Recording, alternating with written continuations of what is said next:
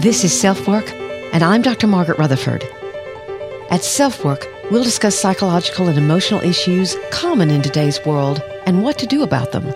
I'm Dr. Margaret, and SelfWork is a podcast dedicated to you taking just a few minutes today for your own self-work.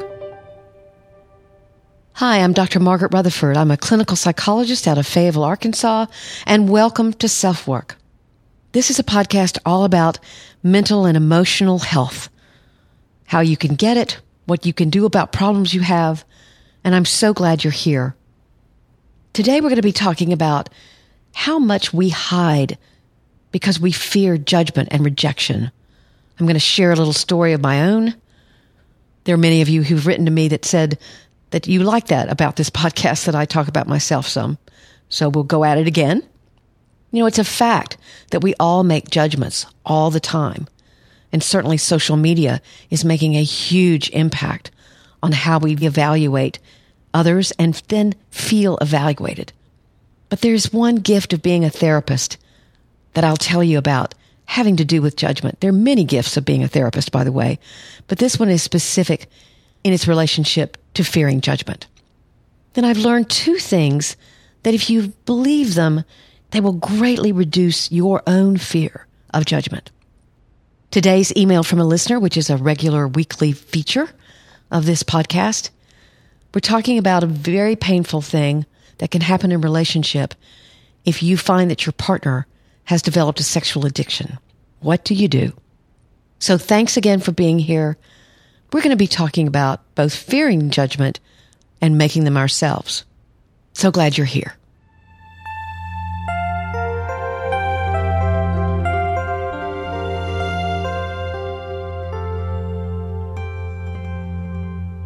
Back in 1992, I moved back to Arkansas. I had grown up in a small town in Arkansas, southern Arkansas to be exact. We moved back to Arkansas from Texas, where I'd been living for 13 or 14 years. And there were facts about my life that I didn't want others to know, especially since we were moving back to a small town. And I'd grown up in a small town. And I knew about small towns, meaning everybody knows everybody else's business.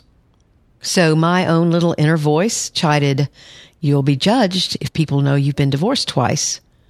My plan was to keep that information very close to the vest. I wouldn't lie about it if someone asked, but I wouldn't freely offer those particular details of my background, or so I thought. Frankly, I was afraid of what other people would think. I was ashamed. I was nervous about not being seen as a successful person, and certainly not a competent therapist. What does she think she's doing? Trying to help others when her own life has been so messy. It's true that we can hear a fact about someone else and make a snap judgment. There'll be some people who might learn of my divorces, for example, and never darken my door. We have to make judgments. We make decisions about other people, whether we feel drawn to them or not. And we actually feel drawn to people who are making similar decisions as we are. They look like us. They talk like us. We reject people who don't, or we're just not drawn to them. Even if being really different is what we're drawn to, and we like to think of ourselves as being very different, we'll be drawn to people who seem different. This dynamic even goes into who we're attracted to sexually. Studies show that we're sexually drawn to those that look like us or our opposite sex parent. So if your wife looks like your mother, there's a reason for that. What I think is a fascinating aspect of our current culture is the prevalence now of social media. Social media has increased our exposure to judgment. Think about it. We give thumbs up and thumbs down on things. We vote on TV shows. We like things on Facebook or Snapchat. We share what we like. So we're much more aware of other people's opinions. We see what they like. They see what we like. And it's hard to get away from the idea that you're being evaluated. If you post something on Facebook, for example, how many likes are you going to get? We can see that someone else got a lot of likes and feel less than or insecure or like we're being judged negatively. It's not really true, but that's what our irrational self can tell us. In fact, it can become pretty ridiculous if you don't watch it. But what if a mental problem or an emotional problem is the thing that you feel you must remain secret? Whether it's depression, problems with alcohol or drugs, struggles with anxiety, or eating issues. We fear that others will judge us. We fear being categorized as bipolar or depressed person, bad or weak, when none of this is an accurate picture of all of who we are. Yet we know that there are black and white thinkers out there, and their verdict could be hurtful and painful to receive. Frequently, you're already dealing with shame, like I was with my divorces, and potential judgment or rejection from others can feel like it's too much to bear. So, what do? We hide. One of the gifts, the many gifts of being a therapist, is the realization that even people who look put together, or who we respect, who we go to for help and guidance, who we interact with every day, have problems. They have emotional pain that they're dealing with. It's simply not obvious to us. Maybe your medical doctor struggles with insecurity or depression from abuse he experienced as a child. Maybe your yoga instructor has fought for control and esteem by eating very little or working out too much. Maybe your accountant is overly perfectionistic and constantly worries over minute details even when home. Maybe your auto mechanic had severe dyslexia as a kid and bears the emotional scars of being bullied when younger. But nobody is going to talk to you about that unless you really get to know them well. So you would never know it. That doctor still listened to you and diagnosed your diabetes before it got out of hand. That yoga instructor helped you connect with your own body and your breath in a way that's been healing. Your accountant has saved you so much on taxes, you can take a vacation. And that mechanic, he's always got a smile for you, an explanation of what went wrong and how he can fix it. So if we're honest with one another, if we allow others into who we actually are, what we actually think and feel, we personally benefit, but we can also greatly decrease the prejudice against mental issues and actual illnesses. But to confront your fear of judgment, there are two things you have to believe. First, you have to believe that one fact about you doesn't define who you are. No one I've ever told in my office that I developed panic disorder when I was in my 20s and still deal with anxiety has walked out, claiming I should heal myself before attempting to help others. No one who hears that in my senior year of college, I ate around 700 calories a day and barely weighed 100 pounds has informed me that I'm obviously incompetent. No one who has told me that they're trying to cope with a sense of failure around a first or second divorce has ever rejected my help when I tell them I personally understand the path they're on. In fact, I well remember the first time I told a patient about my divorces. She was so ashamed of herself and she was crying. And she looked up at me and said, "I can't imagine that you would understand how I'm feeling." And I made the decision right then and there. I looked at her. I said, "You're joining a club that I've been a member of for a long time." And she looked at me like she couldn't believe it. And I said, "I have been divorced twice." That was that. It was important for me to tell her, and it was important for her to hear that whatever kind of thoughts that she had about me because I was a quote-unquote psychologist, she didn't know all about me. But there's another belief that you have to not fear the judgment of others. You have to believe that if someone is going to reject you, define you by one fact about you, then their own world is very small. They're refusing to understand and live in a world that's not black and white. It may hurt to be rejected by them, that's true, but it says much more about them than it does you. There are others that will not judge you. They will not reject you because they don't want to be judged either. So if people judge, let them judge, and so be it. But again, many will not, because they also have struggles and may even tell you about their own. Here locally, several years ago, there was the Arkansas Razorbacks football coach, whose name I will leave out of this. But anyway, he was found after a motorcycle accident with a woman that was not his wife. And not only did that happen, but then he lied about it to administration. And he was summarily fired. When all that story was occurring on TV, my son looked at me and he said, "Mom, what do you think about all this?" And I looked at him and I said, "You know what? There's always a backstory.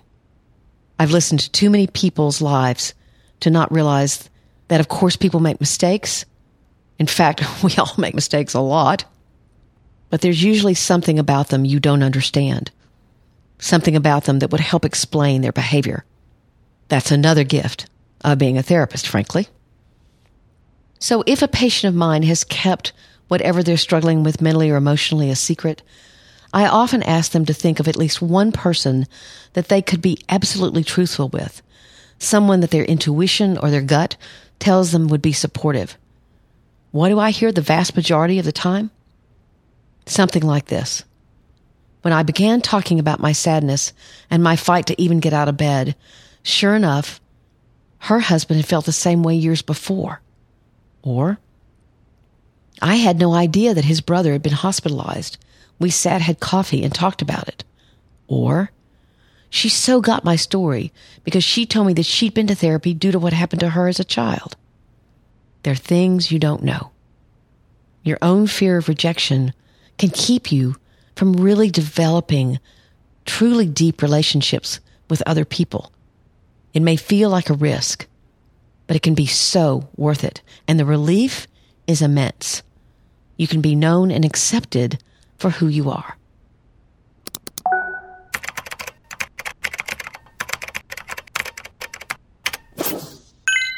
So our email from a listener today has to do with a trauma history for sure, but also the fact that she's found out that her husband has a sexual addiction. So here we go. You said you'd like to get to know your listeners better, so here goes nothing. I'm a 34-year-old woman, and I feel like I grew up in a war zone. My mother was addicted to prescription pills. She also has been diagnosed with borderline personality disorder and has attempted suicide more times than I can count. Even now, she's always in and out of a psych ward for some reason or another. My father is an alcoholic. As you can imagine, it was total chaos at home. Overall, I felt all alone and neglected as an only child. I was and still am ashamed of my parents. It never once occurred to me to share with anyone what was going on at home. In fact, I kept the secret from everyone and was an honor student until I hit my teens. My parents separated when I was a teenager, and at that point, I spiraled out of control. I experimented heavily with drugs and alcohol and became very promiscuous. That didn't last very long, though, because ultimately, I knew I'd hate myself if I ever turned out to be even a little bit like my parents. I cleaned myself up morally and spiritually, and I felt like I started to get a handle on things. I fell in love with my husband and got married at 19. The first couple of years were bliss. We had no idea why everyone warned us about the first year or marriage. Unfortunately, only a few years later, my problems caught up with me, and I was diagnosed with depression and PTSD. I see a therapist regularly, and they've helped me work through it a lot. I still have a lot of trust issues, though, and almost never open up about what's really going on with me. Just days ago, however, I made the discovery that he's been cheating on me at massage parlors over the past 5 years with multiple women, more times than he can count. I'm completely devastated. Not only that, but he's also admitted to a porn addiction and claims he thinks he's an alcoholic. Before I found out about the cheating, I guess what concerned me most was the wall that he'd built around himself. For a while now, he and I both suspected that he may have perfectly hidden depression. He's always had an obsession with looking perfect to others. I kicked him out immediately when I found out, and I'm currently seriously contemplating divorce. I guess my question is, how do I cope? What factors do I take into consideration to make an impossible decision? How can I ever trust him again? What should I be looking for in him at this time? I will ask these questions of my own therapist, but I just feel like the more help I can ask for, the better. Wow, what a discovery, right? Very, very difficult. So I write back. There is so much in what you write, and thank you for sharing your history with me. I'm obviously struck by your own resilience and ability at a very young age to understand your reactions and try not to recreate problems that your parents had. And those problems were significant and painful for you. It sounds as if much has been good between you and your husband, and you're reeling from what you've discovered. I'm glad you've already established a relationship with a therapist who can help you. The fact that you've been diagnosed with depression and PTSD isn't surprising, given what you experienced. But I know that can be very difficult, and I hope that treatment has helped. And now you've been hit with the impact of your spouse's issues as well. It may be that he has a sexual addiction. It certainly sounds as if it's highly probable. Patrick Carnes has written extensively on it, as well as his daughter. That's Carnes. They both have books for the addict and for the spouse, so you might take a look. The initial one was Out of the Shadows, Understanding Sexual Addiction, which I'll have in the show notes, by the way. It's very hard work, but it can be done. There are therapists that are trained specifically in treatment for sexual addiction. The designation or the letters after their name is CSAT, Certified Sexual Addiction Therapist. Interestingly, it's been my observation through the years that often it's only when someone gets into a quote-unquote safe relationship or one they believe is safe that their own problems emerge. And remember, mental illness or disorders tend to arise in your late teens and mid-20s. Since you married so early, you're both within that time range. Your spouse likely has had some kind of trauma from his past as well, and it's emerged in this very painful way, really, for both of you. It sounds as if you're shocked. I would advise taking the time you need to make a decision you won't regret. If it's only been a few days, then you need time and space to work through very complicated feelings. You don't say whether the two of you have children or not. If he does experience what I term perfectly hidden depression, if he's built that wall around him, then he has some work to do as well. It just so happens that the Gottman blog published a piece of mine yesterday on healing from an affair that might be helpful to you. It's a hard road. And I'll have that link to that blog post that I wrote for the Gottman blog for you as well in the show notes. Obviously, this is a tremendously difficult thing to discover about someone. The sense of betrayal and deceit is monumental. Perhaps between the two of them, in the years that they have had together, they've established enough trust that it can withstand even these kinds of issues and problems. It is very complicated and difficult work, but it can be done. Of course, this listener is also considering divorce, and that is an option. I just want people to make sure that they think through things and don't act impulsively, especially if their children are involved. If you find yourself in this boat, or if you have a sexual addiction, know that you can receive treatment and get help. Again, the Patrick Carnes books are excellent resources and a great place to start.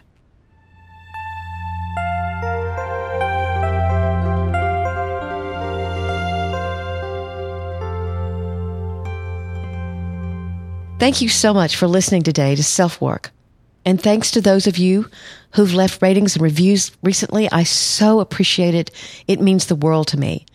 You can contact me at askdrmargaret@drmargaretrutherford.com. It's confidential, and I do get back with you. If I use your email to me on the air, I always mask your identity. But it truly gives me a great picture of who's out there listening, because I don't know. And of course, I try to reassure myself that people aren't judging me too harshly. So if you give me a rating and review and it's good, then I feel great. I also have a website, drmargaretrutherford.com, and we just redid it within the last month or so. I think it's fresh and very maneuverable, so I'm proud of it. So you might head over to drmargaretrutherford.com. I also have a Facebook page that I not only post my own articles, but ones that I find particularly interesting, and that's Dr. Margaret Rutherford on Facebook.com.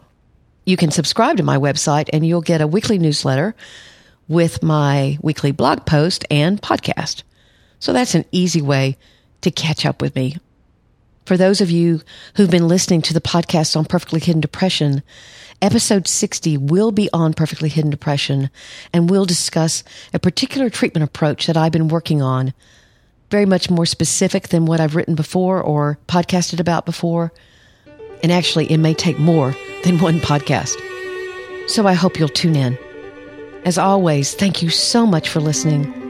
You can subscribe, and I'll know you're looking forward to the next SelfWork. So take good care. I'm Dr. Margaret. And once again, you've been listening to SelfWork.